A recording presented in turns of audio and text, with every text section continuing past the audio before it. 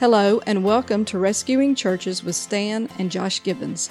This is the official podcast of 614 Ministries, where we exist to renew vision and restore hope at struggling churches across the country. With over 80% of churches in decline and 1,500 pastors a month battling depression, we strive to equip members and encourage ministers to pursue new directions of stability and growth. 614 Ministries is a 501c3 nonprofit organization based in Mobile, Alabama. Yes, and welcome to Rescuing Churches, the official podcast of 614 Ministries. I'm your host, Josh Gibbons, and as always, I'm joined by 614 Ministries founder and executive director, my father, Stan Gibbons. So tell me a little bit about your calling to ministry, a calling that I've heard 500,000 times, but our listeners probably haven't. When did you first get saved, and what was that like for you? Well, I was saved in the second grade at Greystone Christian School here in Mobile, Alabama, and my second grade teacher, Myrna Locke, led me to Christ. I had attended a chapel where, as a second grader, I watched a man do magic tricks with fire, and was about 2 rows away from what he was doing, and it frightened me, the fire especially.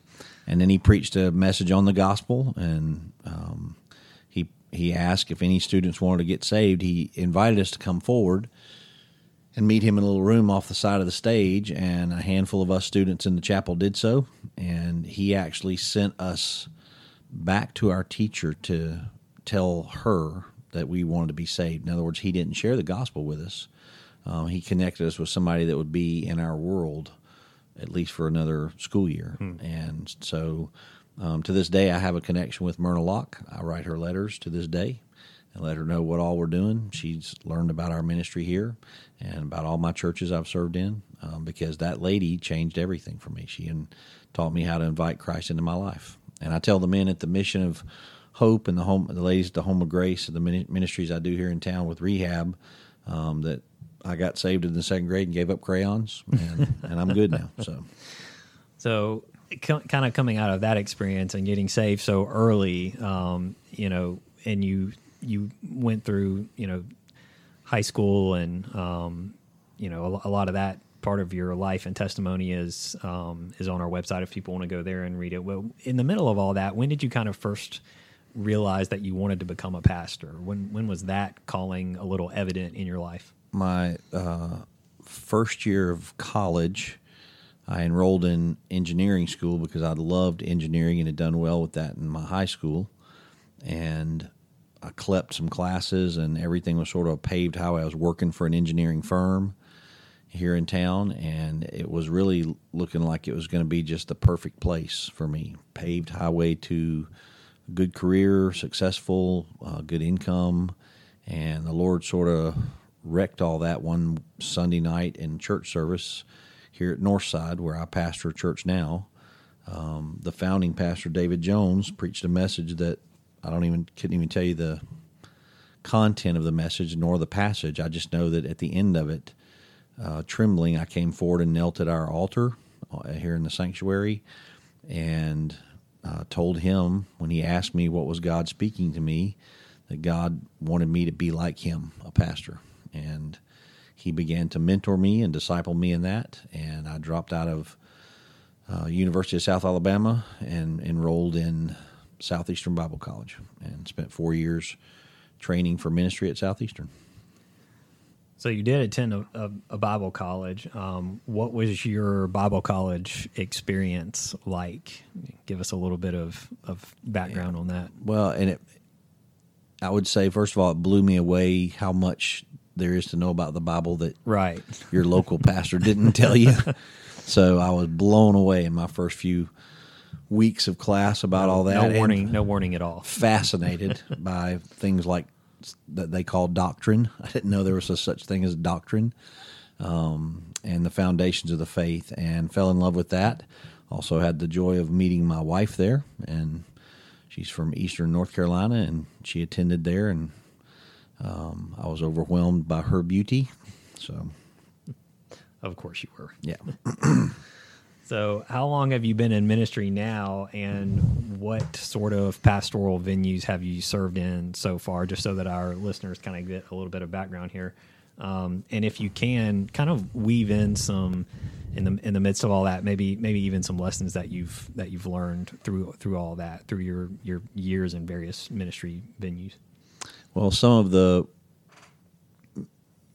it depends on how you count ministry, but Sure. I actually, when I told Pastor Jones I wanted to be like him, he immediately had me teaching a senior citizen Sunday school class in the very room we're sitting doing this podcast, by the way. Wow. And so I was teaching Sunday school that very week and cutting grass with him here at the church, all the things I still do.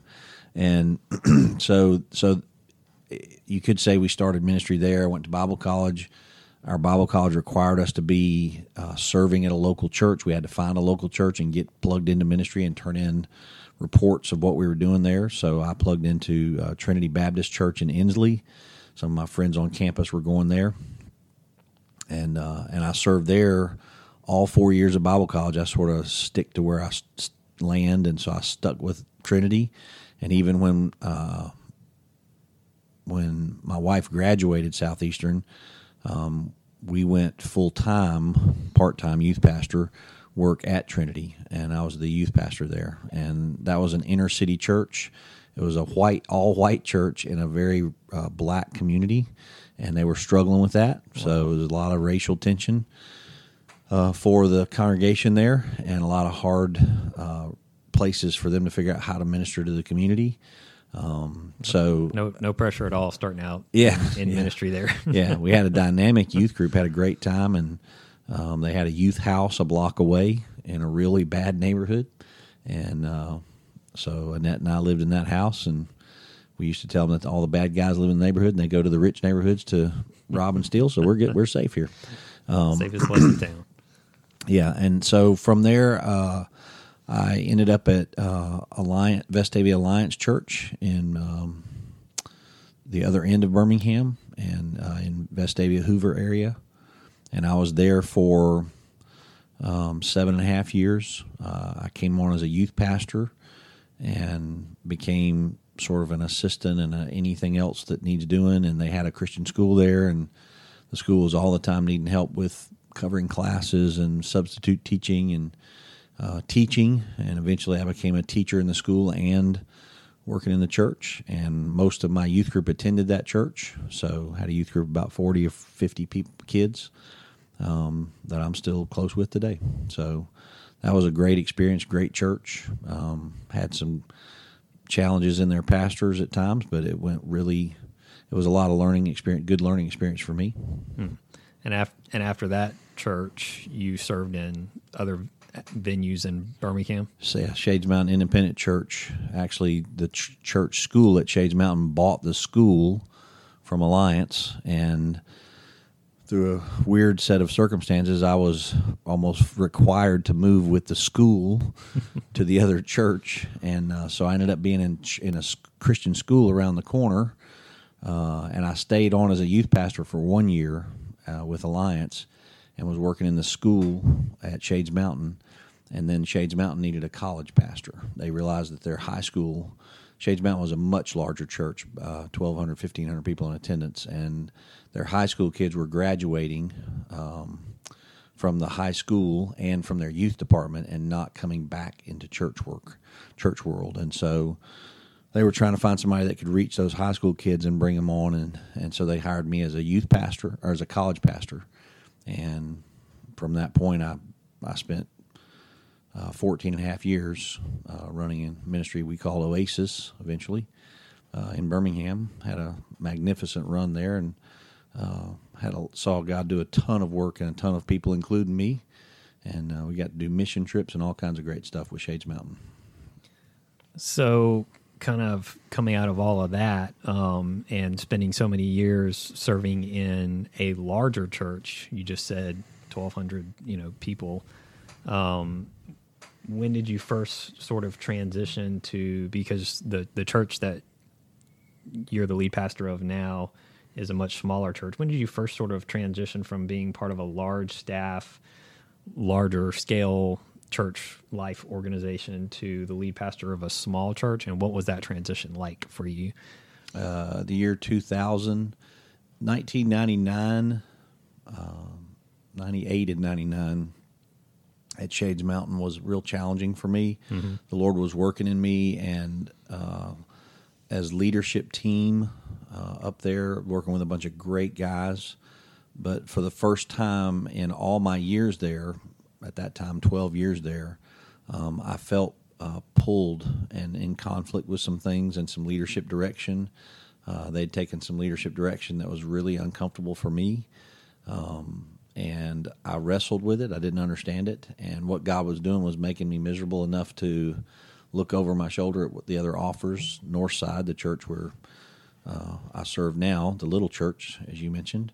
Northside had been calling me for about a year and a half because they'd been without a pastor. They had an interim that was very comfortable being their interim for as long as they needed, but they didn't have a lead pastor. And so they kept calling me, and I kept telling them to call other guys I knew, call the college, call Pensacola Christian, call Southeastern, call all the colleges I could name, Tennessee Temple, call all these places that you love, and they'll find somebody for you. Liberty University got plenty of guys, but they never could find anybody, and so they eventually just continued to reach out to me to the point that I agreed to come and see what the problem was. Why are you not able to get somebody? So I'm like, you need to show me the packet you're giving them, show me the pitch you're giving them, let me see how you're interviewing them. And once I saw that, the Lord really broke my heart that it was as my home church, but it was a small church that really were sheep without a shepherd. And they had sort of lost their understanding of church life in the midst of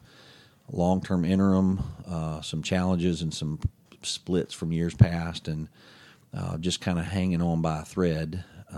Was it real nostalgic? You say it was your home church. Was it kind of nostalgic coming back and getting back into the world of seeing Northside again? Oh, sure. and thinking, four or five guys on the board were part of the were my Sunday school teachers and youth leaders at the time, and most of the elderly women here. Were women that knew me when I was a teenager, when you were in 5th and 6th and 7th grade. That had to be crazy. Right. It's twilight stroll down memory lane. Yeah, still had one of the ladies that ran the church. She was literally like the ruler of the church, and it was nothing for her to just come up and pinch me when she didn't like something I did. She just pinched me like I was a kid. I was all grown up as a pastor. Even if you're the pastor, you're still in trouble. That's right. So why did you sort of feel the need to, you've been the lead pastor here of Northside now, and I know all this because, not just because I'm your son, but because I just know all of it, that you've been the lead pastor here of Northside now since March of 2000, and you're almost at that 20-year mark. What sort of inspired you? 614 Ministries is about a year old now, but what was that original inspiration behind 614? Why did you feel that need to start 614 as a church revitalization organization? What's kind of the story and the calling behind that ministry effort? Mm-hmm. The last 8 or 10 years, as you well know, a lot of churches are in decline. There's cultural issues behind that. There's church issues. There's really bad leadership, really bad ideas in churches behind all that. And for whatever reason, a lot of churches, more than 80% of the churches in America, are in decline. The life and the people are being sucked out of those churches. And it was a reality for us as a church. As at Northside, we were having a hard time keeping people. We maintained the same numbers, but we never could add to our numbers, and we just rotated people in and out. And we read all the I read all the books on that. I went to seminars and studied like crazy and tried to figure out the revolving back door. And are we not discipling enough? Do we not have enough small groups? Is there not a healthy community? There's all the little topics that come up with all that. And at the end of the day, we were doing the very best we could, and most of that stuff we were grading ourselves as at least above average or average, and yet we still were struggling. And I go to a camp every summer in Georgia, Roberta, Georgia, called Camp Eunice. And it's a camp where a whole bunch of small churches gather their youth for summer camp. And I'm privileged to be one of the pastors that gets to teach there for the high school camp. And a lot of pastors bring their kids and stay at camp. It's one of the very unique camps where the ministers actually are on campus with their kids. And we sit up at night in this, you'd have to see it all, but it's in this little cafeteria room where the couches are in the back of it, and we just sit there and talk a lot of times. And for 8 or 10 years now, talking with those other pastors, I could sense in them the same thing I'm struggling with. We're doing all we know to do, and we just can't get ahead of the curve. And there are some churches that are knocking them dead, and there's these new startup churches that start off in, they're in shopping centers or wherever they start, somebody's basement or whatever, and the next thing you know, it's running 500, and we can't figure out how to get over 75. And I'm listening to those guys battle the same thing. They're in rural areas, some of them are in cities, and they're battling the exact same problems that I am. And so we began to have those dialogues, and that probably was the inspiration for me to want to be an encourager to those guys. I wanted to be one of the fellow pastors that could speak hope and endurance into those guys. And at the same time, we just needed to, sometimes you just need to sit around and laugh, which we do a lot. Definitely. We'll have a bunch of those guys on the podcast. One of them's on our board, but I'm still friends with all of them. And so we'll spend some time with them. But we would just sit around and tell stories. And sometimes you just need to tell stories about the crazy things that happened in your church, either crazy things you did or crazy things your members have done to you. And, it's like showing each other your scars. Hey, I got shot right here by somebody. Where'd you get shot? Oh, I got shot here. So we have that great conversation. And I began to see the need for pastors to have somebody to stand alongside them and say, we're going to get through this together. And then on top of that, I've began reading the statistics and all the data and trying to figure out how to revitalize, how to strengthen a church that's declining. You start reading all that, and you see the numbers are ridiculous. You have some of the stats there. You might read some of the stats to the folks. But the numbers are ridiculous about how many pastors are giving up and quitting in a year's time or a week's time or a month's time, how many churches are closing their doors. All of that's just, the numbers are high, and that breaks my heart. I love the local church, and I want to see the church thrive and survive. It's the bride of Christ. He loved it enough to die for it. We should love it enough to figure out how to help it and how to get through it, how to get through the hard times, and how to keep doing what we're called to do. Absolutely. And with, like we said, with our ministry kind of being, at that 1 year mark, we've seen God do some incredible things already. We were talking about this earlier, just some of the things, the conferences and the seminars that we've been able to be a part of. We've counseled some local pastors, and what has all of that been like for you, and where do you kind of hope to see the ministry go in the future? If you could just kind of say a few words about, the experiences that we've had so far. Yeah, well, initially you're just encouraging churches.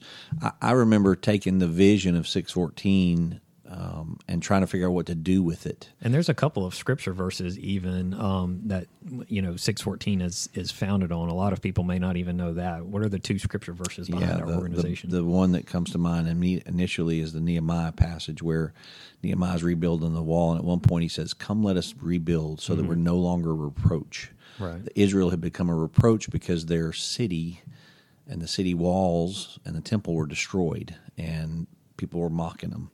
And so my heart's desire is that the church not be mocked for its failures. And I remember taking that vision and trying to figure out what to do with it. My wife, your mother, said, why don't you just go talk to some guys about it that, might could help. And I got the same counsel from 2 or 3 of my mentors here in town, older pastors that I ran it by, and the first question I asked them was, I need to tell you something the Lord's laid on my heart, the ministry design for 614.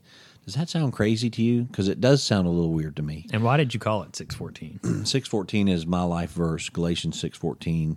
God forbid that I should boast, save in the cross of Christ. And I believe, if anybody's heard any of my teachings, I believe the cross is central to everything we do, and we're supposed to lift up the cross in every way possible. That's the only reason. All available online, by the way, at northsidemobile.org. Shameless plug for there you go. For all of the sermon audio. Lots of sermons on that page, and we'll get some more things up on our podcast here as well. So, but that verse has been my life verse for a long time. I have other verses that are my calling verses. Paul tells Timothy to be strong in the grace and the things you've seen in me do in others, and that discipleship calling is a big part of my calling as well, to raise up men who will follow the Lord and stick with them and serve. And I feel led to do a bunch of that. But at the end of the day, I took the vision and drove to Birmingham, where I had a lot of friends that I've stayed in touch with over the years, most of them attached to Shades Mountain Independent. And I met with a couple of guys. I had probably 4 lunches that day, 4 meetings that day at lunch places, and met with the guys. And instead of them going, they were all like, I'm in. And within a day, the whole ministry sort of formed, and actually what I had envisioned in a small way, they blossomed into something way bigger. Bigger. I remember. And they all agreed to be part of the board, and you can look on our webpage and see the board members. All the guys. And so it's turned into a really beautiful thing that God's done, and we're a year into it. We've been able to go to Macon, Georgia, with Pastor Paul Jettle, great friends, at a magnificently beautiful church that he has, Lake Wildwood Baptist, and we did a sort of a pastor's revival in the morning sessions. And so very encouraged by that. We had a great week there with him, and that gave us some connections to some pastors in Mississippi and further into Georgia, which we're reaching out to. Even this last month, we had a couple of those reach out to us to get some help. So I'm blessed to be a part of that. And we spent some time at Pastor Archie Pennington's church in Georgia, not McDonough, but it's right outside of McDonough. Right outside of McDonough. Yeah, but we spent time with him at his church and did a relationship seminar. Got to teach there and meet Pastor Cecilio and the Latino church that borrows his sanctuary when they're done. That was a magnificent day. Great event. So I've never been prayed for that hard by a group of people in my life. It was a really good event. I'll never forget that day. So really awesome. Great pictures of that all over our social media too. So, and we've got some churches here. There's a startup church here a few miles away from where we're sitting, with a young man that's had a vision to start a church, and so we're trying to encourage him and help him. And what are some events and future events you have on the calendar, and some ideas that you have planned, kind of upcoming? I know that, just from my role as, running a lot of the web stuff and social media stuff that we have, you're going to be speaking at a men's retreat coming up soon, and we're doing a reunion for some of the Oasis students who you mentioned earlier. Those are kind of our 2 big 614 events. We're attending some conferences and seminars and stuff where we're going to get some training and learning ourselves. But kind of tell us a little bit about that. Well, January we've got Top Shots. Mm-hmm. January the 24th and 5th. 24th and 25th. That's our men's retreat. Men's retreat at Camp Eunice in Georgia.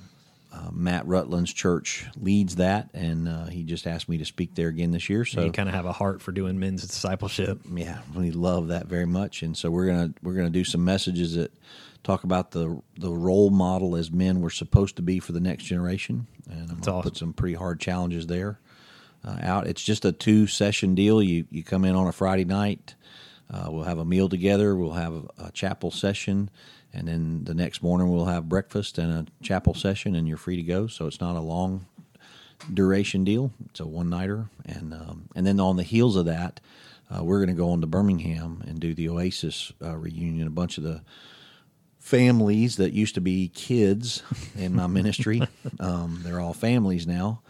We've been trying to put this together for a couple of 3 years now. Several people have asked, could we just all get back together and have time to look at pictures and remember all the crazy mission trips and the crazy things we did All as those college kids that babysat me and my siblings. Exactly. Lots of them. Been that long. Lots of them created all kinds of mental damages into your family. And if I feel old, then you should feel like Very old. ready to die in a few days. That's exactly right. But yeah, we're looking forward to that reunion, and hope a bunch of folks can attend that and just have a great connection. We probably want to do that once a year. Try to get back together with that group and see if we can get more people to come in that are out of town that can't come this time. So That'd be great. Really good networking opportunity as well.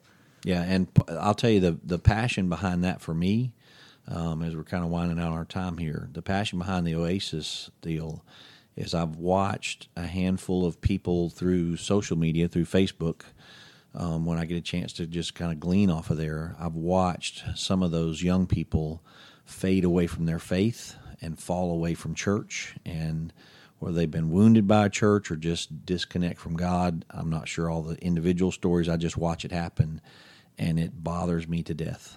I cannot stand the idea of not enduring to the end. And I want to bring a challenge to that group that were like my children. For so many years, I was like hopefully like a spiritual dad to them. I want to bring a challenge to them that says, hang in there. Don't give up. Find some people that are hanging in there with you, and there's hope, and there's joy in the pain, and there's peace in the suffering, and there's a way for God to help you if you'll call out to Him. And if He's not helping you, He wants somebody around you that's His child to help you, and you're just not connected. A lot of those families, a lot of people get disconnected from the body of Christ, and that hurts them. So Definitely. All right. Well, I have to ask you before we close out kind of how being in the ministry of church vitalization and all of this work you're doing with 614, how has that kind of helped you as the pastor of a small church like Northside?